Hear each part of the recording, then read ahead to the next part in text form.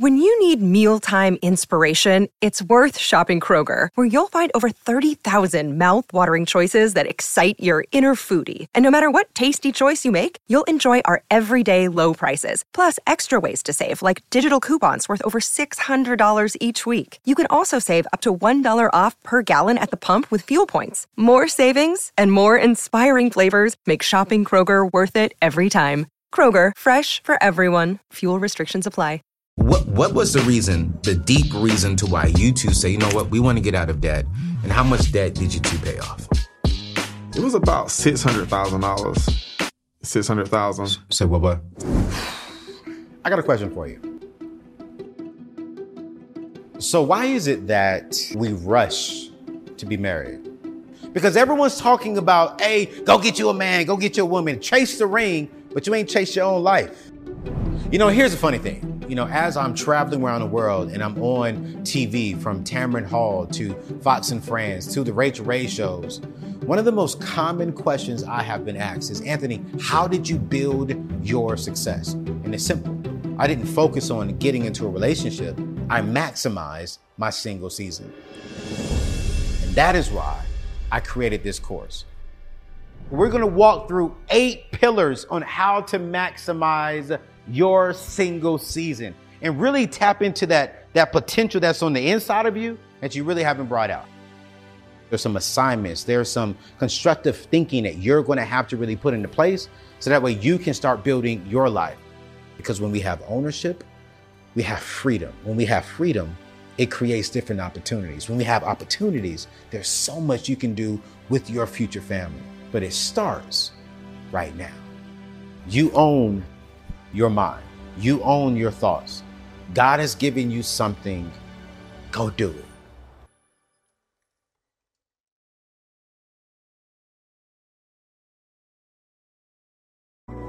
What's happening? No captain. We with AO, about to get a plate. Oh, pull up to the table. Let's go. So only 44% of black families own their homes compared to 74% of white families. You see, home ownership is key to wealth building in America. So increasing the number of black homeowners is key to closing the wealth gap. I'm really excited about what we're going to be talking about today, especially in the month of Black History Month. I've invited 2 special guests that I've been following their journey for a couple of years now and just watching them transition and really be proud to be black, love all people. But they was like, you know what? We need to actually close this wealth gap. And they did something absolutely amazing. So I want you to first hit that subscribe button. Number 2, get locked in today, because as you can see, I'm diving straight in because I have my friends Pamela and Reggie Smith all the way from the interesting state, Montana. We're going to talk about that, but I want you to really dial in because this year, we are all about maximizing the season that we're in. And I really feel as if this month, we're really going to dive into a little bit more black content than normal. And if you're white watching this, God bless you. I mean, you're going to learn a lot of stuff here too. But how do we close that wealth gap? Home ownership is a part of that. How do we close that wealth gap? Making the right decisions is a part of that.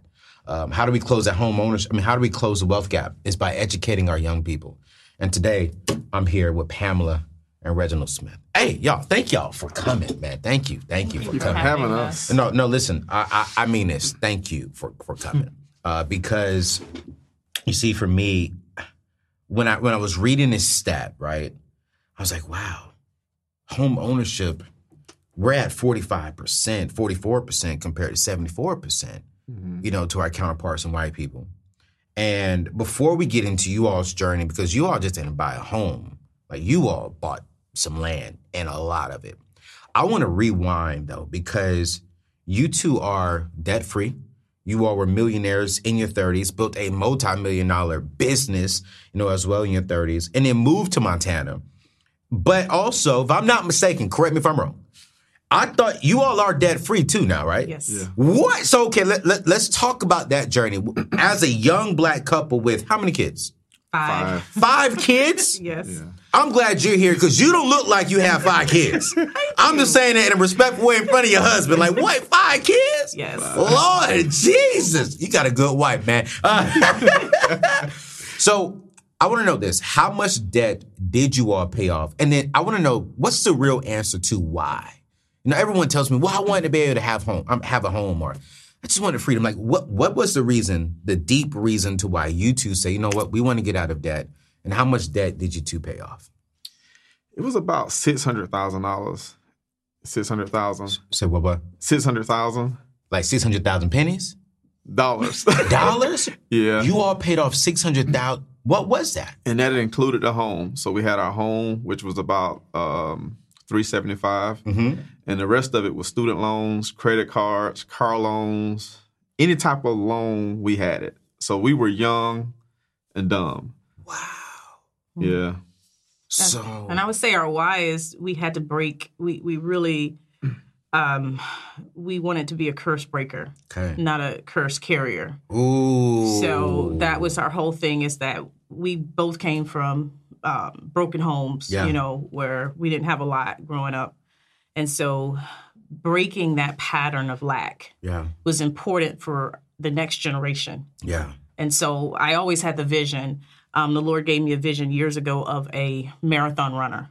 And you think about when they pass that baton, Yep. you know, we wanted to run our race successfully so that we didn't mess up in that toss with our children. Wow. So we had to set that example. So the curse stops with you two. Yes. Yeah. Curse stops with me. Absolutely. You know, and I think that's so important. You know, growing up, I'm blessed. You know, I have 4 parents. I have 2 biological parents and 2 step parents, right? And my biological mom and stepdad unfortunately didn't have a wedding. You know, they didn't have. I remember the first apartment we moved into. It really wasn't an apartment. It's like just a big room with a kitchen, with the couch that turned into our bed. And you know, the kids. I haven't been to Disney World because we really couldn't afford it. And my mom had to work 3 jobs just so we can have a decent Christmas. You know, and so when I hear you all say the curse stops with you all, it's the curse stops with me. Not that my parents didn't do a good job raising me, but I want to pass down a different experience to my kids. Still the education, still the strong wisdom and guidance that my parents gave me, but a different experience. Now that you all are debt free, you know, and you paid off $600,000 in debt, what are some experiences that you all are giving to your kids that you all could not experience when you all were growing up? Well, a 19-year-old right now is in college right now, debt-free.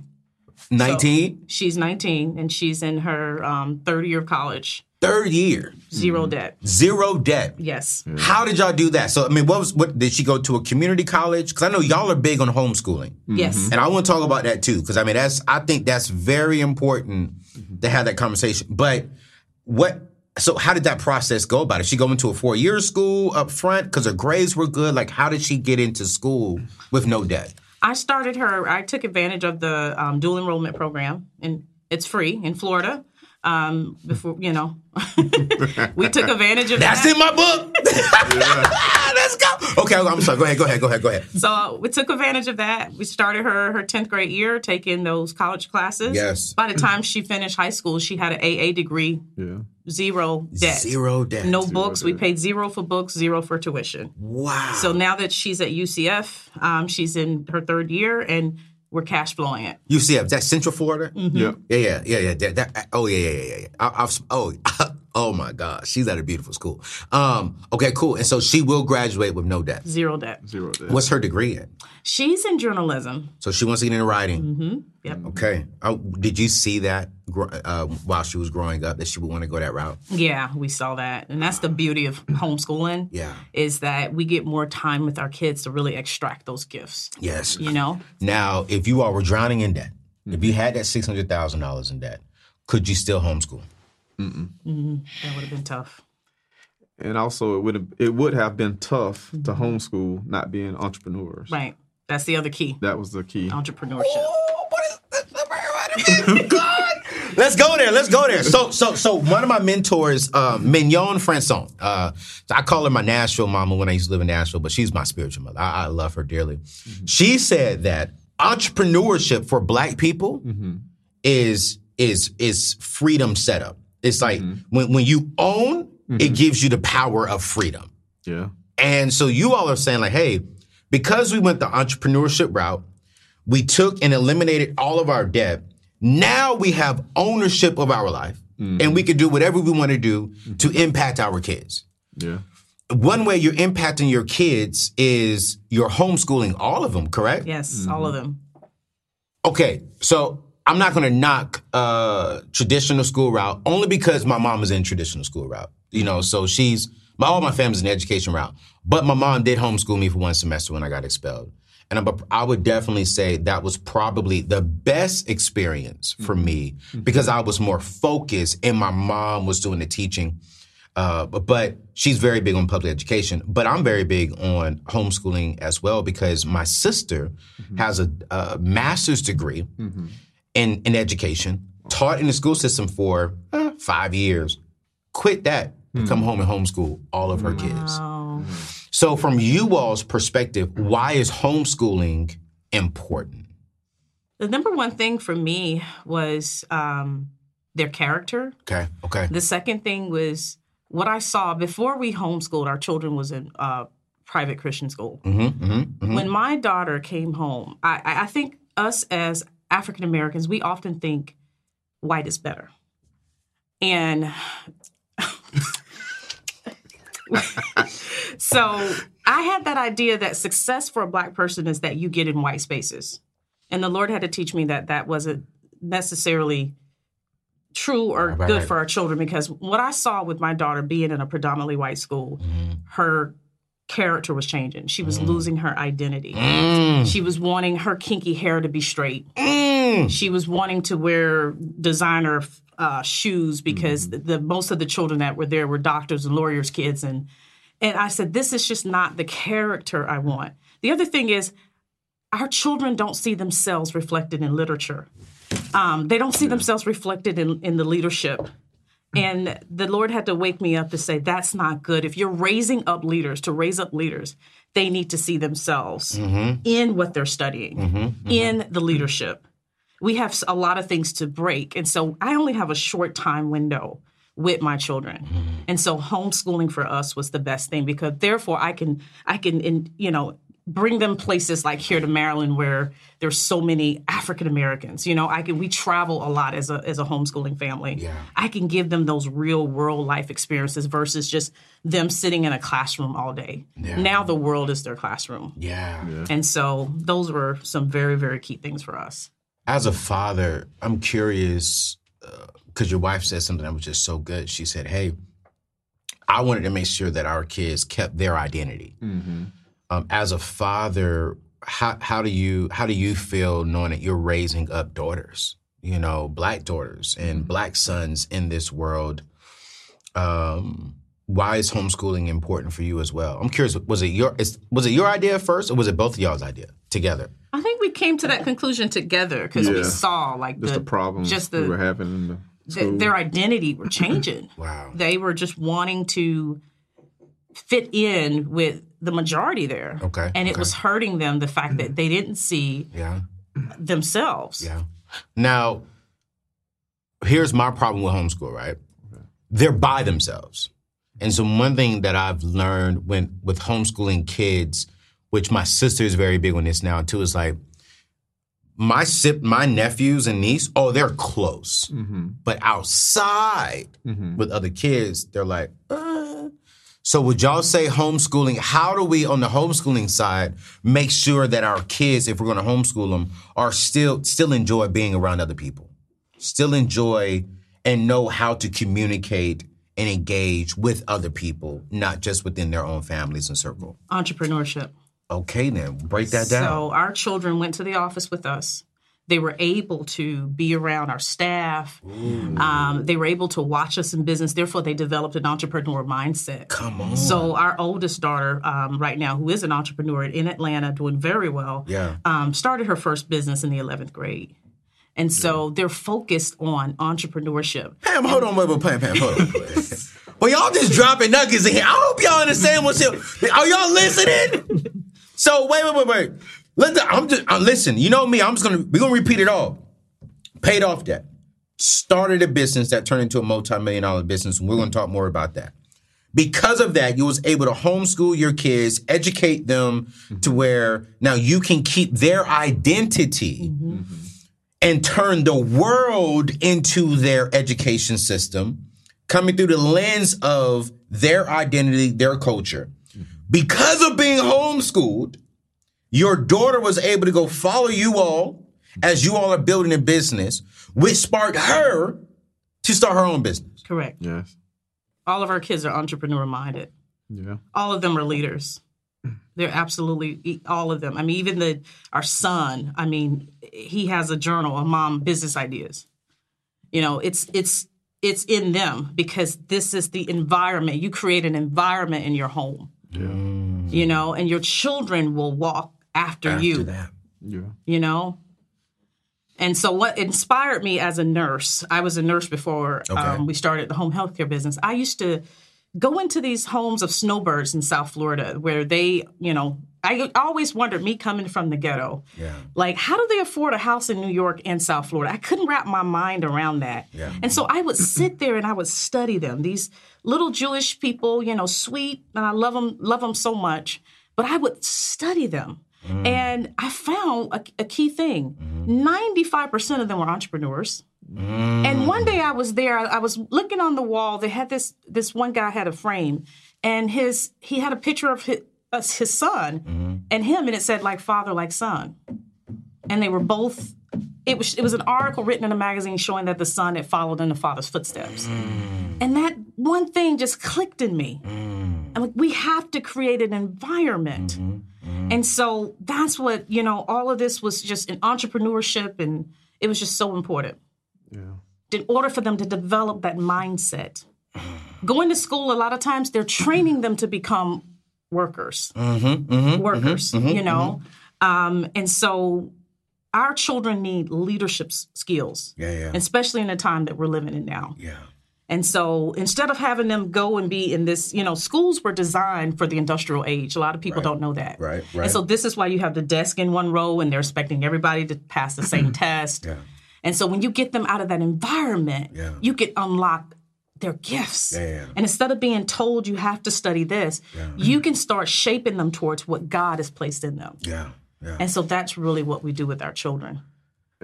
And being able to teach our kids, because, you know, every kid is different. And like our son, he has a lot of energy. So if he was in a school, we would probably be getting phone calls every day. He's probably like me. Like, because my mama got phone calls about me saying like, he needs to get on Ritalin or something like that. You know, he has what do they call that? ADHD. And my mama said, no, what he need is a whooping. What he need is discipline. And what he need is stronger teachers that knows how to cater and cater to a young man of his character. And it was so funny. They never put me on Ritalin. My mom believes that if she would have put me on that crap, I would be a different man today. Yeah. And so I relate to your son. Go ahead. I just want to say that. And a lot of times with those kids, like, you know, their attention span, they get bored. Fast. But, you know, those are entrepreneurs. ADHD is a gift. I think so too. It is. If you study this, most of the top CEOs have ADHD, including the founder of JetBlue. A lot of them are dyslexic, ADHD, and they will tell you that's what led to their success. The ability to hyper-focus and everything, it's a gift. But if you put them in a school environment, they're going to say something's wrong with them. Wow. Really, it's the teachers not knowing how to work with them. Wow. And so ADHD kids do very well at home with a parent that understands that. Yeah. Nah, seriously. It's a gift. I think, I don't know if they never diagnosed me with it. The teachers thought I had it. But man, I'm energy. I don't drink coffee. Because it's like, I know I had coffee one time. I couldn't go to sleep for 3 days. No, I'm so serious. And I'm like, so now I'm like, okay, I don't need anything extra. Because I just, like, when I get in the gym, I don't need a pre-workout. I don't need no coffee. I I just literally just drink some water. I just turn on some music and I'm in the gym dancing and going. I'm just throwing up the weight. I'm like, yeah.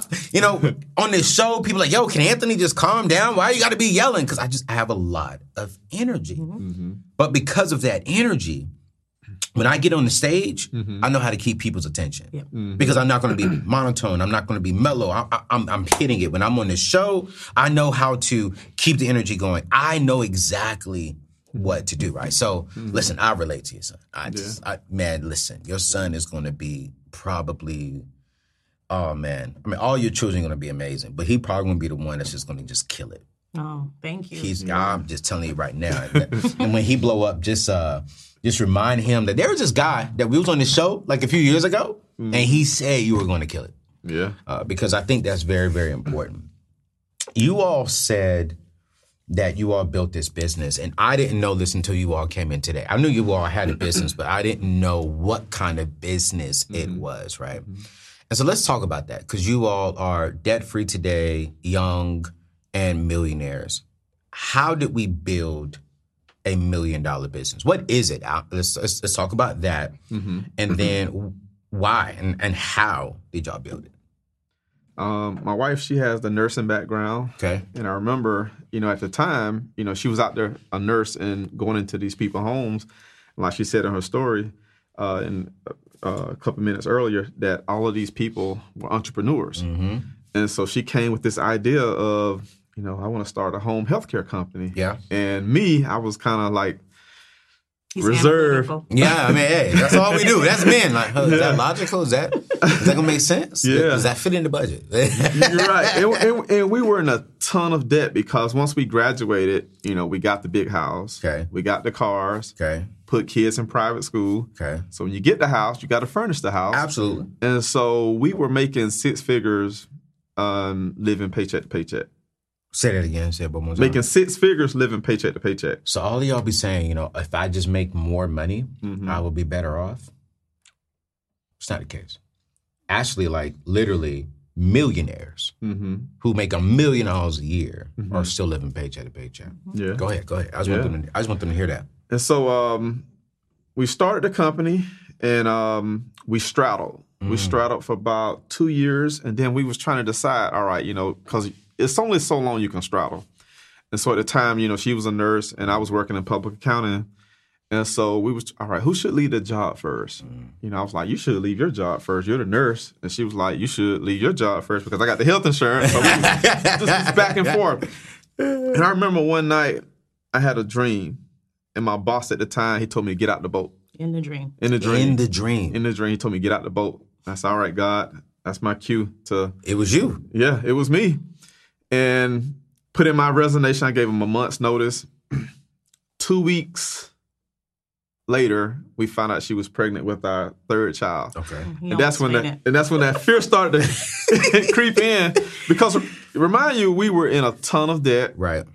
We only had about 3 or 4 months worth of savings to kind of supplement my income. Okay, and that fear started to creep in, but we went along with the plan. Yeah, and about a year later, that's when she left her job. And when I first left my job, that's when the business started to increase. Wow. It started to increase. So you all started the business while both of you were working. Mm-hmm. Okay.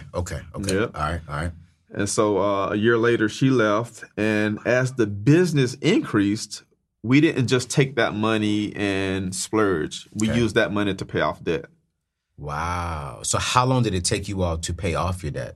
It took us about 7 years. How much were y'all making during those 7 years on average? We were making, we paid ourselves a salary of $100,000. Okay. And so some years the business, after profit, will profit, $150 to $200. Yeah. And so we would use that money and put that all towards debt.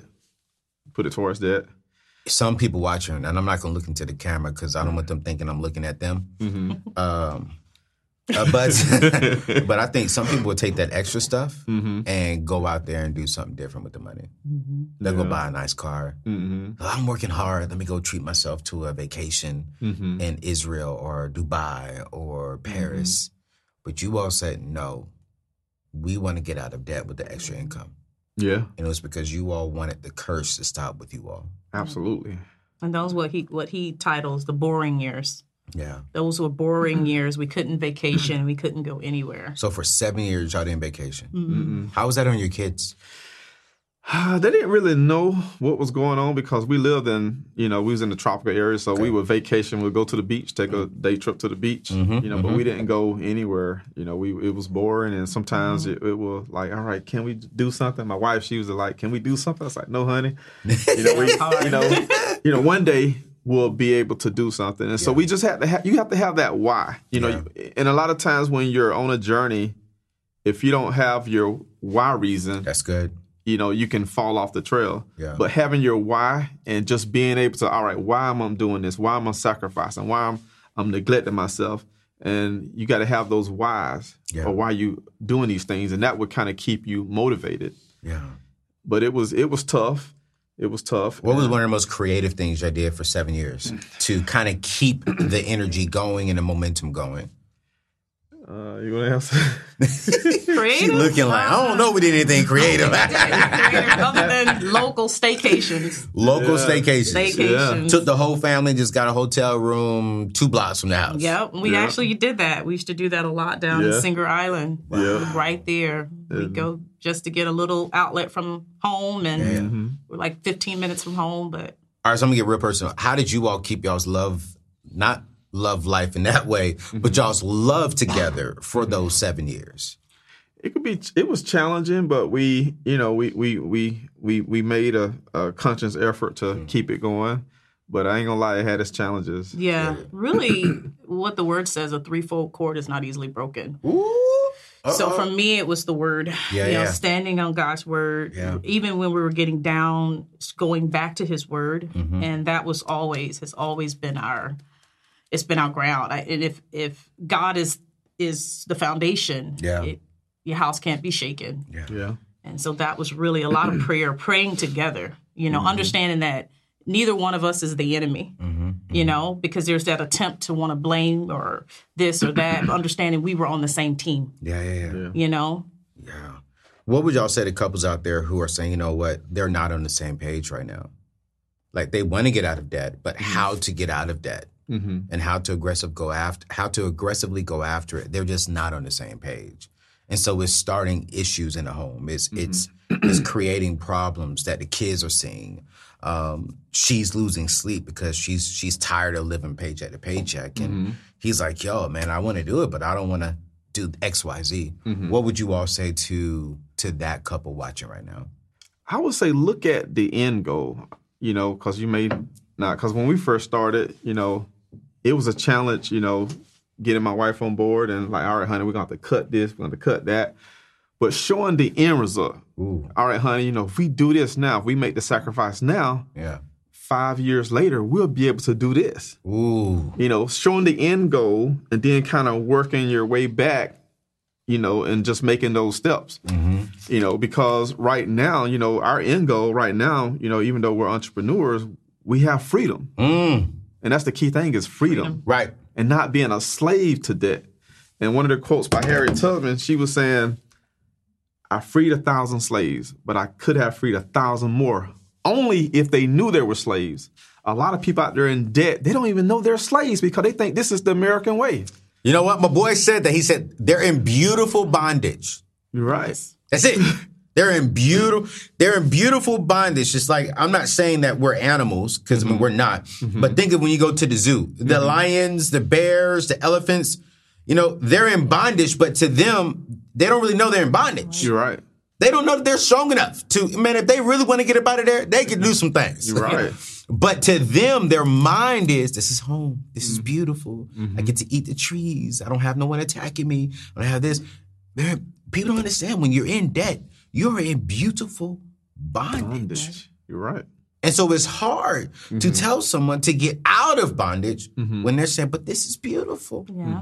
Having the Louis Vuittons, having the Chanel purses, driving a car and living in this big old house. I know I can't have a lot after I pay all my bills, but at least I look beautiful. Oh, you teach us so good.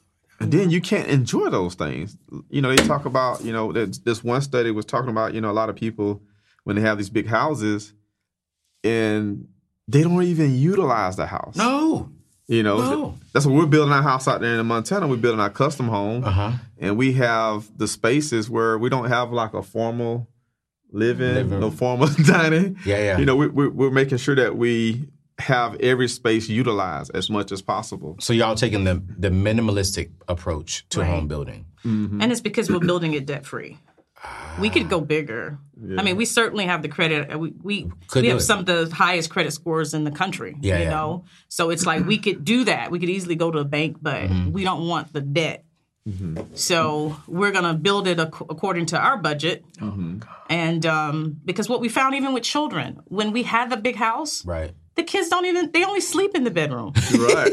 All of their toys are in the living room. You're right. They're all in our room. Right. So we're like, you're only sleeping in here. Right. But you're not utilizing the room outside of sleeping. Right, outside of sleeping. And so we just started saying, okay, that's extra square footage we don't have to pay for. Mm-hmm. And so just, doing that, But he's right. And if I could add a little bit to that, Habakkuk 2:2 says, write the vision, make it plain. Mm-hmm. We wrote goals from the very early years of we want to have, this, and this. We want the debt paid off. Writing those goals and just going back every year, looking at the short-term versus the long-term goals. Mm-hmm. Those were very important, just very important things that we did. And I'll say this. Looking at that end goal and where we are today, it feels good to know that if I want to sleep in, I can sleep in. Yes. If sometimes we wake up and say, hey, let's just hop in the car and go somewhere. Yeah. We can do that. Yeah. And we have that freedom here in our early 40s to be able to do that. So to the ladies watching you, right, and they're saying, you know what, it sounded like it was kind of hard for you to get on in the very beginning. Yeah. But then fast forward now, these years later, what would you tell that woman who was you years ago? And how would you encourage her from where you're standing at today? I would say trust the process, cut out certain people. Yeah. You got to have, with me, I had a laser focus. Mm-hmm. So I couldn't hang out with people that did not fit the goals where I was going. So I had to cut out a lot of that and read. I became an avid reader and just studying and things like that. So good. Yeah. I love it. We just now tuned into The Table. Y'all, I literally am really enjoying today's conversation. I have Pamela and Reginald Smith here today with me on the show. And they are entrepreneurs and advocates for the Black community and even Black home ownership. And we're about to dive into really the meat of their story here in a little bit. But I really wanted to remind you all that as you are on your journey this year, one of the key things to building wealth is to making sure that once you get out of debt, you have a fully funded emergency fund. A credit card is not an emergency fund, and nearly 52% of the people in America today don't even have $1,000 inside of an emergency fund. To where if an emergency happened today, they could not go and pay cash to get tires replaced. And that's sad. So, two things. I'm going to be making sure that throughout this year, we're going to be walking through some processes on how to make sure that you're getting out of debt, that you're getting your emergency funds, that you're investing, and that you're maximizing the season that you're in, especially if you're single. And then number two is, hey, once you get that emergency fund, where should you park it? And I park my money at Prize Pool. Prize Pool is a phenomenal savings account. They're going to give you 0.30% interest, and they're going to give you a ticket for every dollar you put in there. So for an example, you put in $100, you're going to get 100 tickets. And at the end of every single month, they do a huge drawing. They give away $25,000, $10,000, $200, $300 to a lot of people. And just for you parking your money in there, it's kind of like you're gambling a little bit. I'm a Christian. I'm saved. I don't gamble my money, but I'll gamble some tickets to get some extra money on top of interest on my money that's just sitting in the account. So I'm going to drop their information in the show description. Go check them out. It's 100% free. You don't have to have a minimum. If you only have $100, go park it over there, and I promise you, you will enjoy it. Prize Pool is FDIC insured. They will protect your money because, listen, this next conversation that we're really about to dive into on how they bought land cash. And I ain't talking about 2 acres. I ain't talking about 5 acres. I'm not talking about 10 acres, all right? Heck, I'm not even talking about 20. They bought some acres. And they bought it in a way that is going to encourage you and inspire you. So make sure you hit thumbs up on this show, subscribe, because I'm telling you right now, we're going in. So I got to ask you all this question. You all went from working in Florida to paying off your debt, quitting your jobs, to starting a major business before you paid off your debt. That turned into a multi-million-dollar business over some years.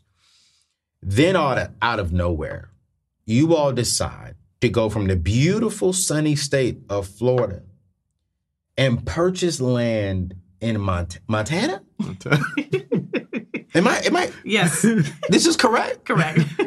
Y'all went from one of the most diverse states in America, from blacks, whites, Hispanics, Puerto Ricans, Asians, you name it. Very multicultural state. To Montana? Yes. I just got to ask this question, and I mean no disrespect to anybody else watching this, but are we up there? We're We up are. there. Very few. But Very yeah. few. When you say very few, like what, 2%? What we looking Some like? places less than 1% in Yeah, some less areas. than 1%. Yeah. Why? Why Montana, you guys? Well, I got to know. it's beautiful. It's absolutely some of the pictures on your gorgeous. page, yeah. We started vacationing there, and we just fell in love with the mountains. You can get a lot of land there. At the time when we purchased it, the land prices were, very economical. Okay.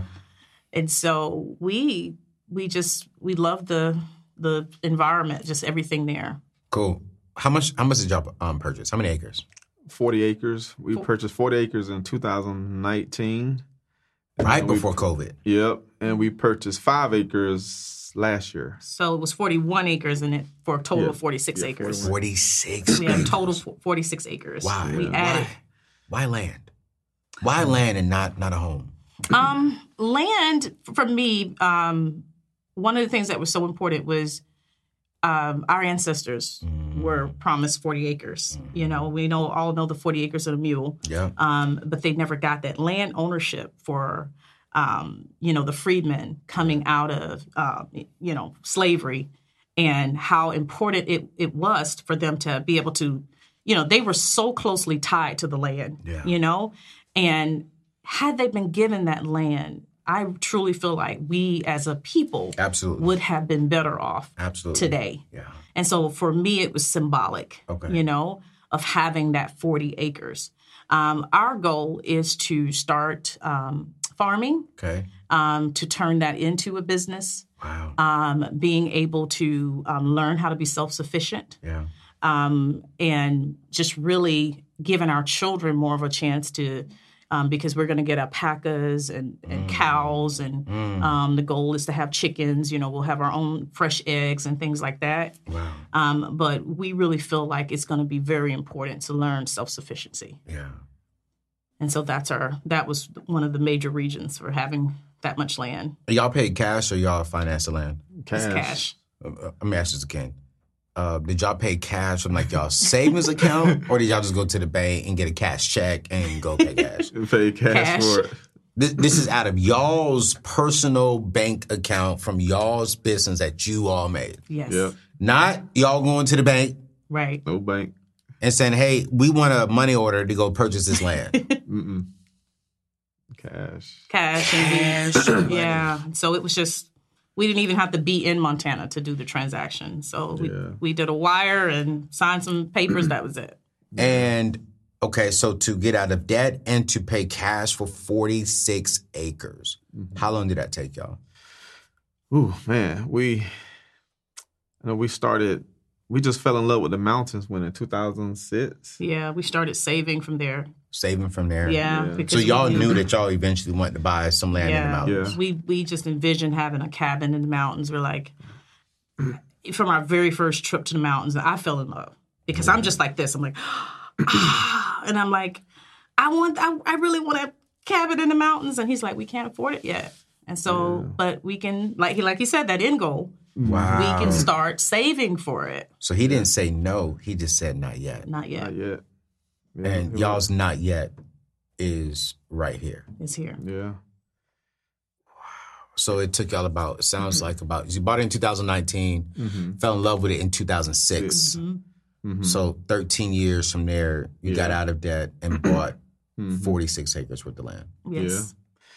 Yeah. And we stumbled upon Montana because the goal was in 2000. When was this? 16. We were looking for snow. We wanted the kids to see snow. Our younger two kids. Okay. We wanted them to see snow, and so we flew into Colorado for Thanksgiving, and it was like Warm. Florida weather. Yeah. And so like, where is snow at? And so we looked at Montana, and so we drove 14 hours. We broke it up over 2 days. Wait, y'all went to Denver. No snow. No snow. Y'all said, we going to find some snow. And y'all drove to Montana from there. We drove to Montana, and we just fell in love with it. And this was, in Thanksgiving, and went up to the national parks.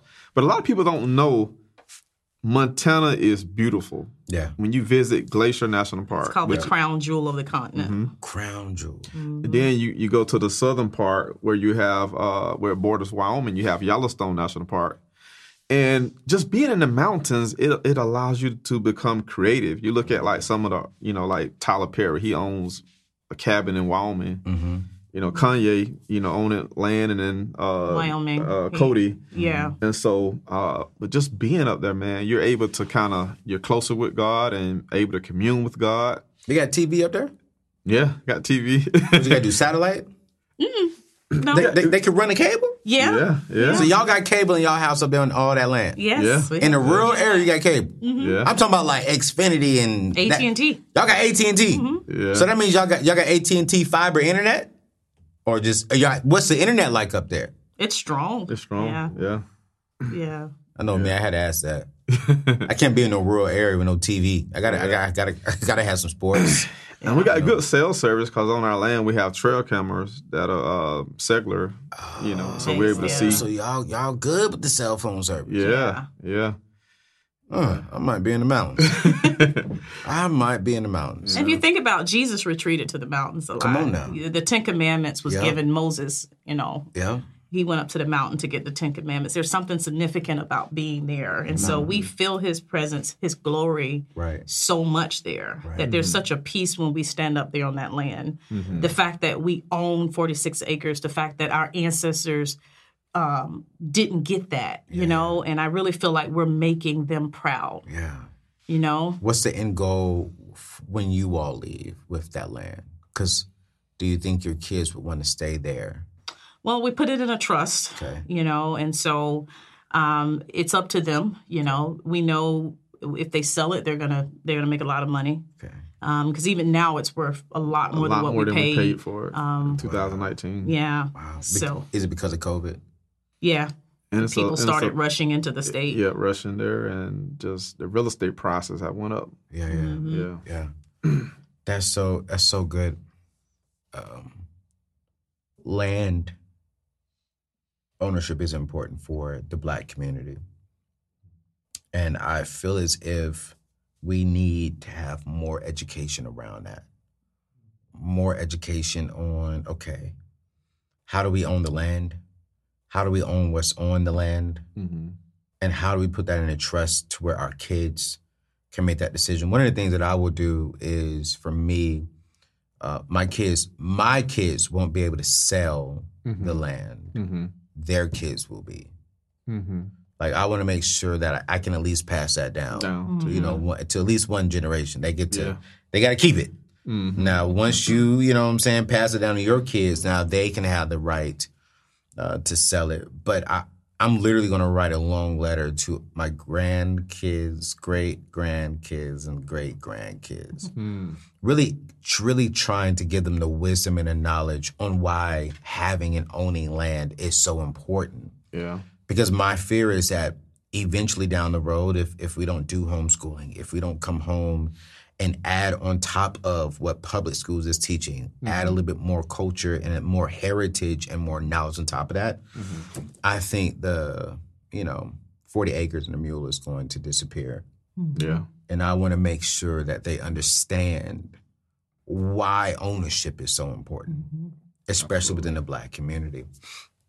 When you all think of Black people and ownership, what first comes to mind? Like, not just land, but just when you come to how do we close that wealth gap? What comes to mind? I'm curious.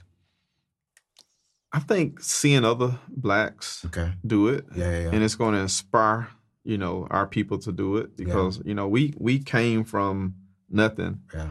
And if God can do it for us, he can do it for anybody. Yeah. And I just think also that, and that's the empowerment. But also after the empowerment, you got to have the education, educating them, about, money, how to create a budget, not consuming, because you look at the black dollar is powerful. And why is it powerful? Because we consume a lot. We're the number one consumers. We're the number one consumers. Yeah. So, telling our people, hey, it's all right, let's take that consuming, we can still consume, but also let's invest. Yeah. Let's invest with that black dollar. Yeah. And we could be powerful. That can be powerful. And the black dollar doesn't even circulate a full one time within our own culture. And that's one of the things, like we taught our kids about the Black Wall Street, and we visited Black Wall Street, and it was amazing how that block, the black dollar circulated how many times? 14 times? Before it ever left. Before it ever left. Wow. You had everything. You had the schools, you had the hospitals. Yeah. You had the attorneys, you had the doctors. Everything. It circulated. It circulated. Wow. And it's not that, because I want to be clear, because I have a lot of white people who follow me. And I just want to be, it's not that we don't love white people. It's not that we hate white people. It's just that we want to see better for our people. Right. Absolutely. And I think I have white people on my team. And they add such a great value. But you know what? I want to see more black people successful. Yeah.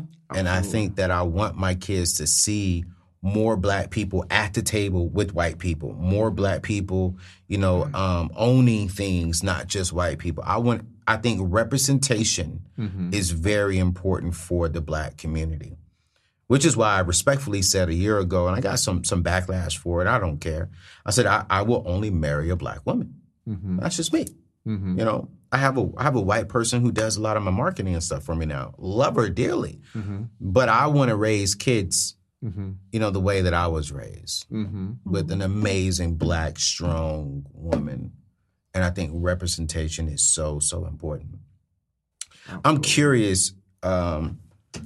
One of my good friends, he wrote a book. He said, man, we work Monday through Friday, and we take our money and we go give it to Wells Fargo, which is the family's last name, not a black family, right? Why did you all not use other people's money to fund your dream? Because during our debt payoff process, the banks, they like you. When you go in there, they grin in your face and give you the free stuff. But I remember when we was going through that process, and this was back in 2008 when the economy started to go down. And that's when all the banks were kind of tightening their lending policies and stuff like that. And I remember I used to get phone calls like, when we had our cars financed, you have a 10-day grace period. And it'd be like day 3. They're blowing up my phone, calling like 8 o'clock at night. And I'm getting into it with the people. And that showed me right then and there that, all right, these people don't really care about you. Banks are not our friends. Yeah. No. And I remember starting our business, we was trying to get capital.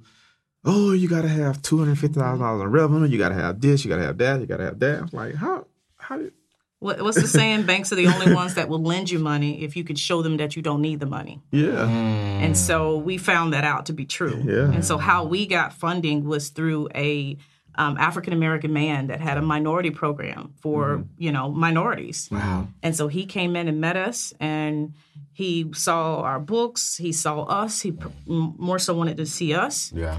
And that's where we got our startup, Wow.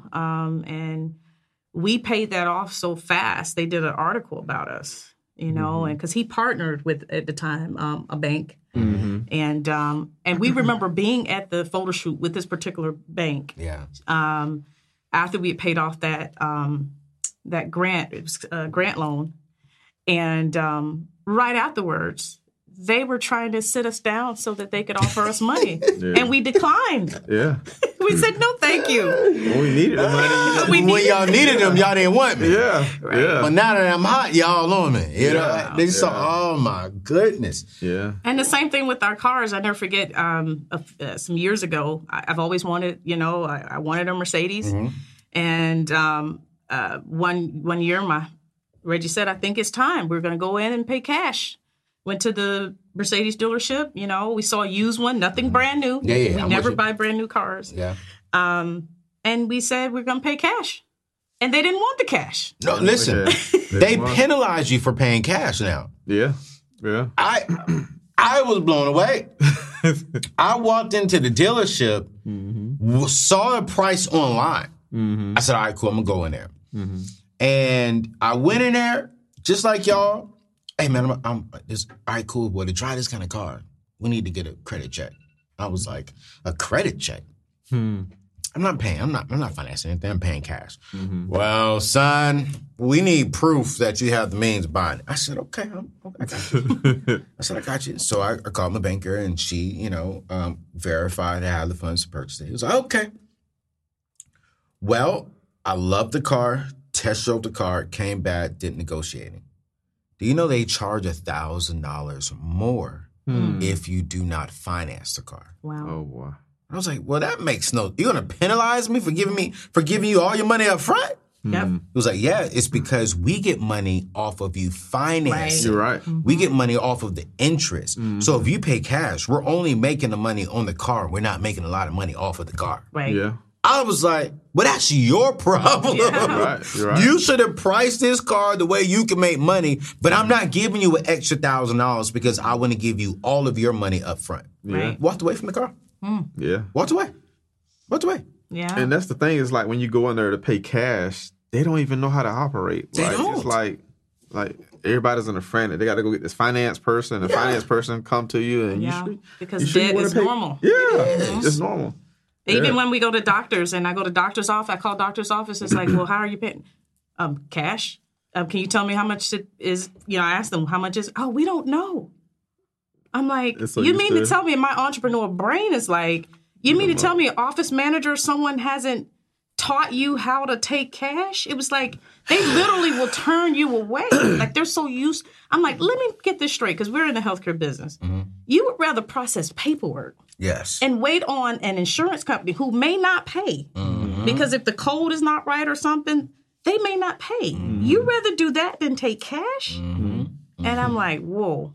So it's almost a headache to even call a doctor's office, with cash. It is. But that's how we operate. Right. I have no problem with that.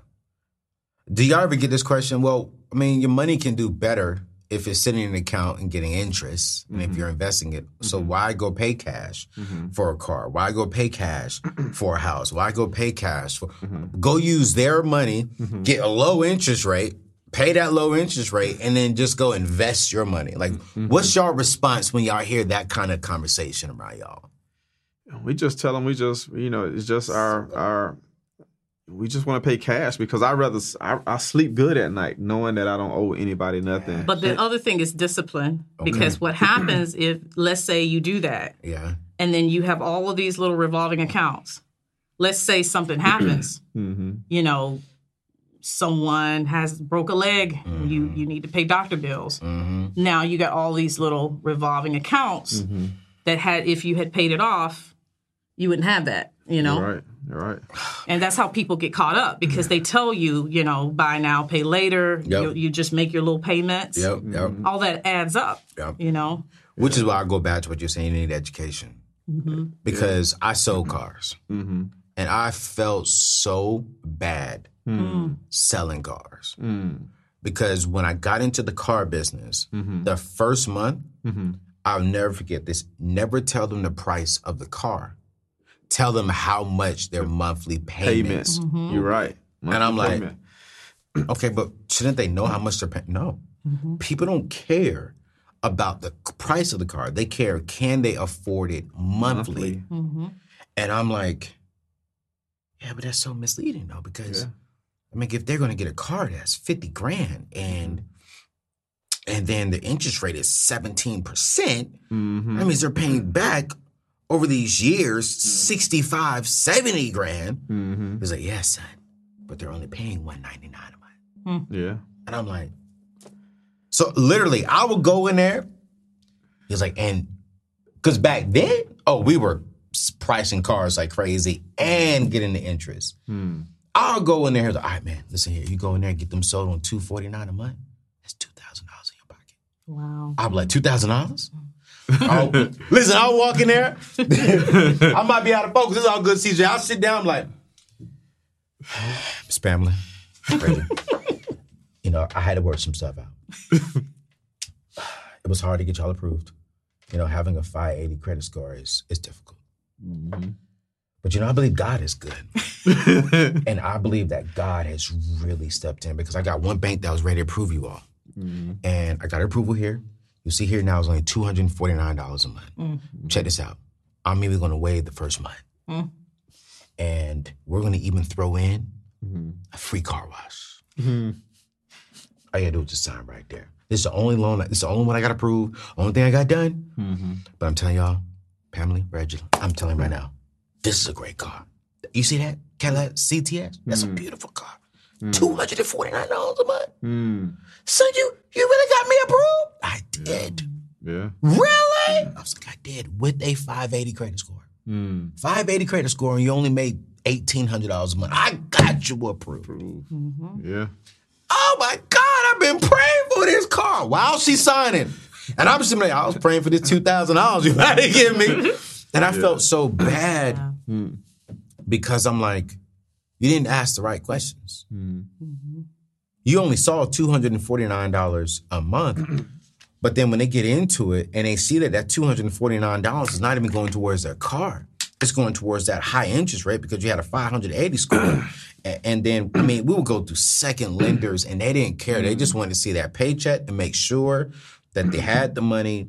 And I just felt so bad leaving there. But every time I got my paycheck selling cars, I felt so good. And it kept me going back every month because I was making all this money. And then I'll never forget one day, true story, a elderly woman walked back into the dealership. I didn't see her when she first came in. It was her grandson. She signed like a year ago. She co-signed for her grandson's car. She didn't know really what she was doing. She was on fixed income, making $800 a month, but her credit score was like an 810, 820 at the time. Signed for her son to get a BMW with a car note of like $1,000 a month. Well, her son lost his job. Repoed. Put it on her credit report. She went to get another apartment to move. Got denied. Yeah. And she was like, "Yo, what is this? I don't have this. It's not my car." And I mean, was crying. Was crying. Like, yo, I can't move. I gotta go. I can't move. This is not my car. Please take it off. It was the next week I left and went into ministry full time. I said, I can no longer be a part of leading people down this journey that is screwing over people's financial lives. Amen. And so... there's a key nugget in there. Never co-sign. Never co-sign. Tell them it's in the Bible. Listen. Never co-sign at all, period. I won't co-sign for family. I won't co-sign for... I won't even loan my family money. I would give them money if it's within my budget. Absolutely. Yeah, that's our motto, too. If we don't have it to just give you, we don't loan it. We don't. So then we don't have any hard feelings. Exactly. When you can't give it back. Yep. Yeah. No expectations. Yeah. If you give it back, God bless you. Yeah. But I don't expect it back. Yeah. Because I think that's important for legacy. Family has to stick together. Yeah. And money messes up family. Yeah. You know. And also with the home ownership, you know, I know a lot of times, you know, our people, sometimes we're so excited to get that home like we were our first home, but we had a jacked up interest rate. You know, we had it was the interest only 80%, then the fixed rate 20%. And we were stuck in that house for 10 years. 10 years. Because of the interest. The interest and the equity. We were upside down because, you know, once the market tanked, you know, we paid $375 for a house. Right. House not selling for $175. Yeah. So it took us 10 years for it to get leveled out, or for y'all to make up the difference. We still had to bring money to closing. Yeah, to get out of that house. Sell your house. Our house. You had to bring money to sell your house, not make money. Almost $100K. Oh my God! Because people were short selling, but we felt like God was telling us not to do that. And I heard a lot of people, they were saying you need to stop making payments because the bank is not going to talk to you.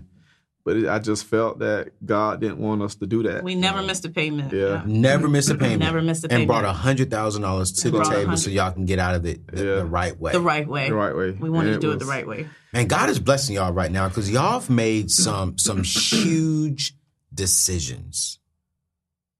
And look at y'all now. Yeah. I called you in, I texted you in last week, like 4 days ago. Yeah. This is the power, you guys, of when you have ownership, not just of a business. I'm talking about ownership of your life. Mm-hmm. I wanted to make sure that the studio was going to be done. This is 4 days ago. I said, hey, Pamela, any way you and your husband can get to D.C.? Not even like 2 minutes later, we'll be there. And were y'all in Montana? Yep. Montana. So that's a flight. How many kids y'all bring with y'all? 3 of them. So that's 5 flights at the last minute.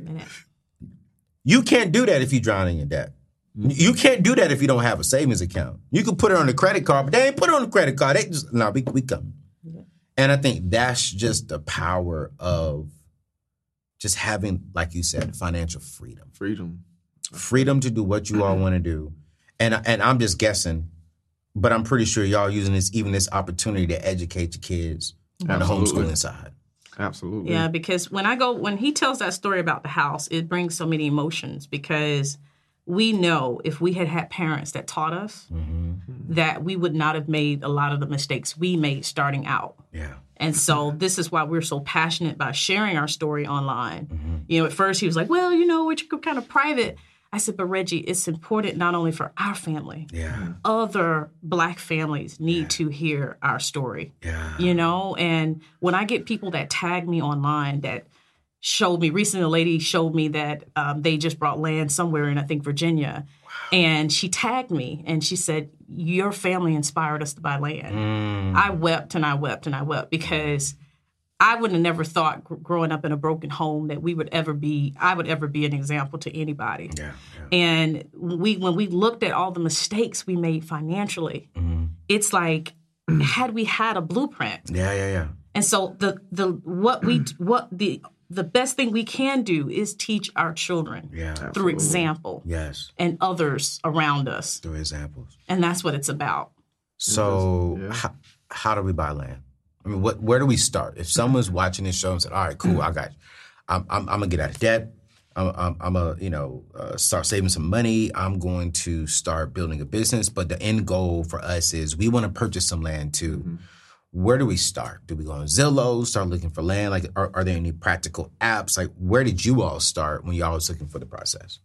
Yeah, those same places. First of all, I would say you need to research the area. Like, you need to find out where you want to buy land. Okay. Don't just go and say, I want to buy this land. Go to vacation in that area. Yeah. Go get to know that area, where the stores, there's things you need to know about raw land. You need to know, is there an easement on that land that gives neighbors access? Easement, what is that? Oh, it gives neighbors access to drive on that land. Okay. Do you have mineral rights? That's a big one because a lot of times if you don't research really well, someone else, if you strike gold or oil, that previous owner could come back and say, claim the minerals. For real? Yeah. Even though they don't own the land anymore? If they have mineral rights. So you have to make sure you have mineral rights. Yeah. Is there a well on that land? Okay, and that's for water, right? Water. Yeah. Right now, currently, we're digging a well that cost us $30,000 because we're up on a mountain. And because that gives you water to your house, or just water period for the all the land? Just having water to the house. Wow. So it costs us $30,000. As Jesus said, no bill to bills without calculating the cost. Right. So you need well, septic, also electricity. How much is it going to cost? I mean, it ran us about 20. About 20. 20 to just run electricity to our bill spot. Wow. So We paying all this stuff and haven't even built the house yet. Like these are just So you $50,000 right there, Yeah. just to get water and electricity to the house. and then building a road. building. Y'all had to build a road Yeah, too. that was how road. much? About 10? About 10. 10,000 just to build the road up to the spot. Spot. Just to the spot. Yeah. So so it sounds like roughly after I do everything, even a small, you're $100,000 just to get to where you want to build. Right. Yep. Yep. So those are things to consider before you go into land. And looking at the covenants, Covenants. like kind of like, because usually when land is, someone owns thousands of acres, and when they subdivide it, they would have covenants like, to the people that buy it. Like, the house you build has to be minimum 1,200 square feet. You can't have this in your yard, this in, it's kind of like an HOA. Yeah. But you don't have an HOA. It kind of governs you. It's a document that governs all the future landowners. Without a board. Without a board. So the only way they can really enforce it is if a neighbor sues. Another neighbor. So you want to check covenants. You want to say, what is my goal for the land? So like with us, we don't have those covenants. So we can farm, but we wanted the freedom to be able to farm and and do what we want to do without someone saying, you can't do that. If we want to land an airplane on our landing, we have a huge strip in the back that we can land an airplane there. For real. Yeah. Y'all need to get a jet. I'm actually preparing to take flight lessons. For real. Yeah. Oh, that's going to be so dope. Yeah. So you can get the little small planes just to fly y'all to, and y'all could just fly wherever y'all want. Go. Yeah. We have a neighbor at the street. He has a airplane hangar on his land. He has like a little small bush plane where he lands. And he flies wherever he wants. Yeah. Oh, I would so do that. Like that. Oh, that might be a goal for like my 60s. I'm a city guy. So I like big houses. I like the nice cars. But I'm debt free in doing that. So we have the big houses. They call them barn-dominiums. What? Oh, they're huge. People build barn-dominiums out there. For real? Yes, and they're humongous. They can be 4,000, 5,000, 6,000 square feet. And you have room to put a plane in there, room to put tractors, everything. What? Oh, yeah. They're luxury barns. When y'all get done with this thing, right? I want to be the first person. I'm going to bring my whole crew out there. Yes. Absolutely. And we just going to tour everything. Yes. Absolutely. And I want to go in a tractor, and I want to ride that thing. I want to go all the. Have y'all driven throughout every acre of y'all's lot yet? Yes. Yeah.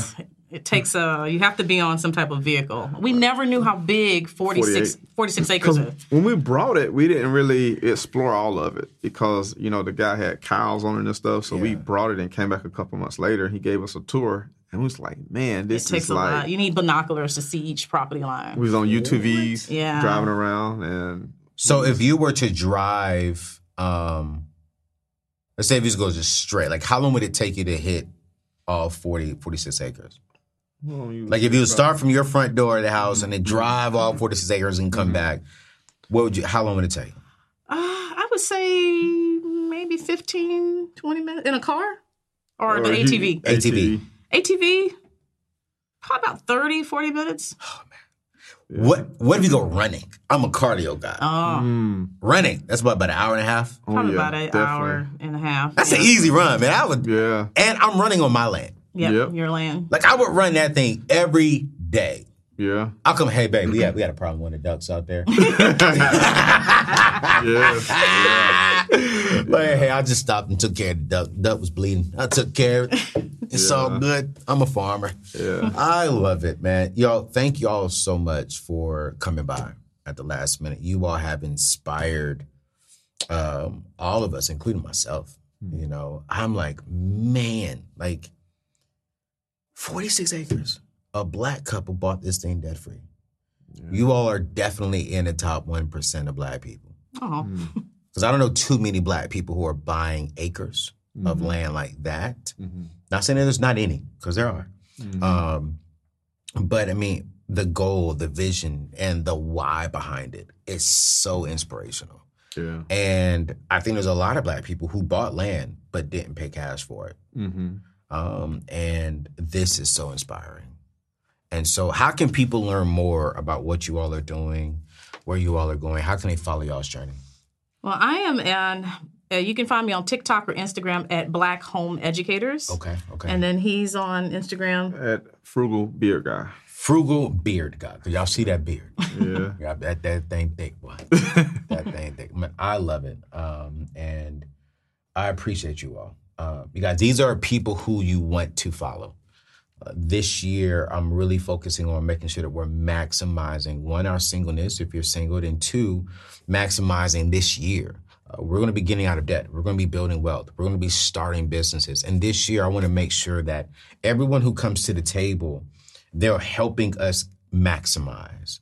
They're helping us get closer to our vision, get closer to our goals. And they have done it. You know, they're not using other people's money. And I want to be clear, I'm not knocking people who do that. I'm not knocking that. But my assignment is to show you, hey, there is another out. And you can have what you want to have paying cash. And I think one of the key things that Reggie said was, man, waking up and knowing that I do not any major payments is amazing. And I agree with him. Man, when I wake up, the only payment I have is my mortgage. I'm not like them. I didn't build my house cash. I'm going to pay this off here very, very soon.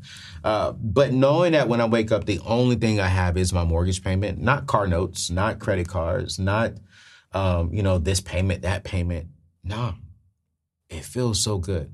It feels so good to where if I'm not recording to encourage you all, if I want to wake up at 11 o'clock, then go to the gym and then come home and maybe jump on the airplane and go see my nephews or see my mom or dad, I can do that. Yeah. And we learned today that entrepreneurship, being debt-free, gives you the opportunity to have the freedom. And when you have freedom, you have options. And when you have options, you have ownership. And you own your life, your time, your thoughts, everything. I want to leave you with this encouraging scripture today. And this is affirmation. And I want to pull it up first. Okay, here we go. It's in Isaiah chapter 26, verse 3. It says, "You will keep in perfect peace those whose minds are steadfast because they trust in you." Here's the affirmation. Y'all know how we roll when it comes to the affirmations at the end of today's show. I'm going to say it, and then you're going to repeat it 5 times. If you're driving right now, just repeat it loud in your car. If you're watching me live on YouTube right now, just type it in there and just say it loud at home. But these affirmations is how we start the days. This affirmation is what I really want God to put inside of you for the rest of the day. And today's affirmation is no challenge is too great for me. If you see 60 acres and that's what you want, that's a challenge that you can accomplish. If you have $600,000 in debt, that's a challenge that you can accomplish because no challenge is too great for you. Let me tell you why. Because Jesus Christ is inside of all of us. Jesus Christ wants to see us win. He wants to see us succeed. He wants you to have an abundant life. But you got to believe that no challenge is great for you. So say it loud, say it proud, that no challenge is great for you. For all y'all who saying, Anthony, why are you yelling? I'm yelling because no challenge is great for me. Because I'm connected to Jesus, and I'm excited about that. Y'all, hit that subscribe button.